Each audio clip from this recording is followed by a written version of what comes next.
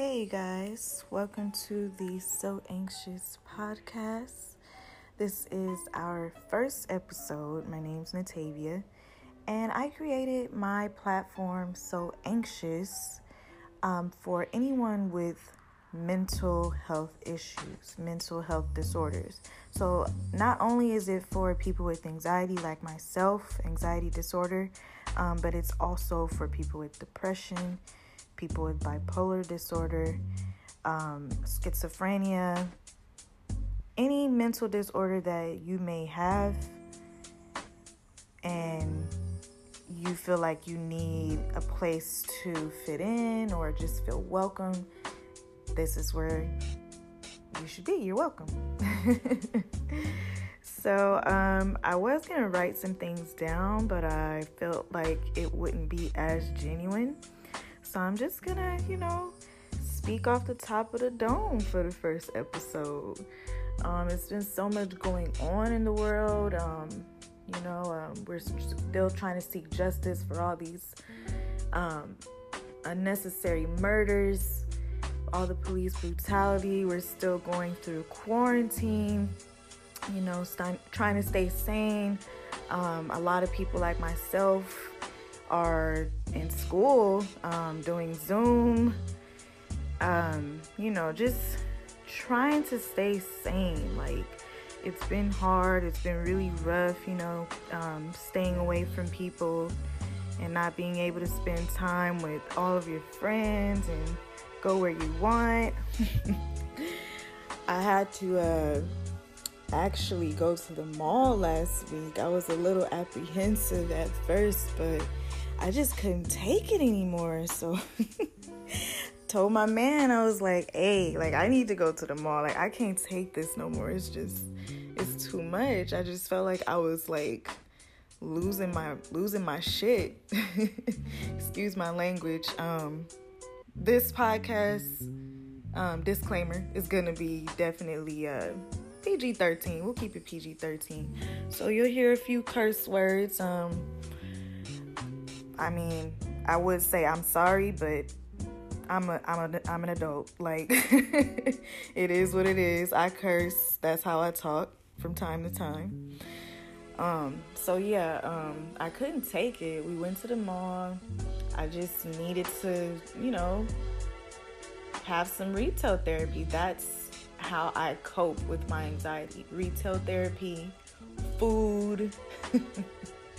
I usually would go to the movies, but I ain't been able to go to the movies. So, I just, been trying to find other ways to cope, and it's been hard. It's been really hard. I've been trying to stay busy. I am working. It's crazy because I didn't expect to be working during quarantine. I actually, was just going to finish school. If you guys don't know, some of you do, I'm in a nursing program to get my LVN license. And from there, I'm going to get my RN and so on, MSN. I'm going to just keep going. But, I'm finishing up my LVN program at the moment. I have about roughly a month left. So say a prayer for me. I didn't expect to work during this time. And I got a call back from a job that I had applied to a while back. It was crazy. I was just going to use my savings. I was good. I didn't plan on working. I was just going to chill and, ride out this quarantine until I graduate. And I was cool with that. I had some saved up. I was cool. I was going to be all right until I, get my nursing job. But they called me back, and turns out the job is right near my house. So it all worked out, and it was a pretty easy job, something I know how to do already, and pretty good pay. The pay is cool for what I'm doing. It's easy. I ended up taking that job just because I felt like I needed to socialize with someone, besides my classmates on Zoom and,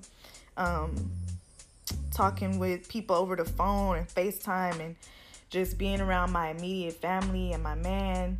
I needed to get out and socialize. Like, it was really killing me. Like, I felt like, I wouldn't say, like, yeah, I guess I could use that word. I felt a little isolated. Like, this quarantine is draining. It's very draining. So I felt lazy. Like, my sleep schedule just was off because I'm on Zoom. You know, I'm laying in bed while I'm in class. So that's draining in itself, just laying around all day, eating, you know, gaining weight. So I felt like I needed this job. This job came at the perfect time, actually. We are social distancing at my office, so it's never more than 2 people in the office. I actually got trained from like across the room. So the guy that trained me, he's like way on the other side of the room, screaming across the room, telling me how to work the controls and all that. It was crazy. But yeah, I feel like that's exactly what I needed right now, because it was just, you know, my anxiety was taking over. It takes over when I'm not busy. A lot of you probably can relate to that. When we're not busy, it just, you know, it consumes us. You can't control your thoughts. You feel like everything's caving in. You know, your thoughts are racing and you're overthinking about unnecessary things, and you just can't control, you know, your thoughts. It's hard. No matter how hard you try to stop thinking about what you're thinking about, you're like, well, what if this happens? Well, what if that happens? And just overthinking for no reason. And that's just, it's just not healthy. It's so annoying. I did actually used to be on medication for my anxiety, but I decided at a very young age, I say young because I'm still in my 20s, so I decided, this was around when I was maybe like 21, 22, that I just didn't want to be on medication for the rest of my life. Like, that's just not me. Like, I'm the type of person, I don't really take medicine unless I'm dying. Like, so I get really bad period cramps, so I'll take, you know, ibuprofen for that if it gets really bad. But when I have a cold or something, I don't take medicine.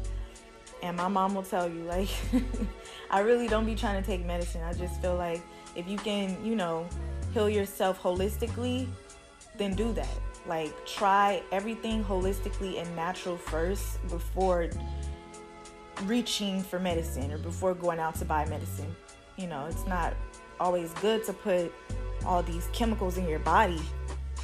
And I just decided I didn't want to be on anxiety medicine for the rest of my life. So I've been using, you know, other mechanisms to help myself deal with my anxiety. So I meditate, I stay busy, I focus on school. I feel like as long as I stay busy, I don't have time to, you know, dwell on anxiety or depression or what have you, you know. I know I just ran off on a tangent with this episode. I was gonna keep it short, but damn, that was hard. I'm already 8 minutes in. Probably can get used to this. This is real cool. But yeah, we're gonna definitely talk about more topics for sure. I mean, let me know what you guys want me to touch on. We gonna get, you know, deep into mental health within the Black community, because I feel like that's very prevalent and it's not talked about enough. And it just gets under my skin how the Black community looks at mental health as a disease, or like, you know, like, oh, what's wrong with her? Like, no. A lot of people are very in denial within the Black community, brown community, shall I say, because a lot of us don't even know we have these mental health issues. We just, you know, brush it off, especially the older community. I want to say the baby boomers. A lot of us don't even realize that we have mental health issues. Like our moms, our grandmas, you know. It's crazy that it has to be so frowned upon, though. Like, I feel like within the Caucasian and Asian community, they seek therapy, you know? And I feel like Black people, we just, like, if your cousin going to therapy or counseling, you know, like, or if people go to marriage counseling, like, Black people automatically assume, like, ooh, what's wrong with them? Like, ooh, something must be wrong. Like, it doesn't always have to be that way. I definitely want to just, you know, speak on that, because that's just a problem in itself, and it honestly needs to stop. But I'm gonna keep it short. I'm gonna cut it off right here. But yeah, let me know what you guys want me to talk about. Leave me comments, or slide in my DMs. The Instagram is so anxious _ I believe. I'm still new to this platform thing, so my bad if I don't know my own my own Instagram. But yeah, if you type in So Anxious, you'll definitely find the Instagram on there. But yeah, stay tuned for more to come, and I can't wait to ride this journey out with you guys. Thanks for the support. Thanks in advance.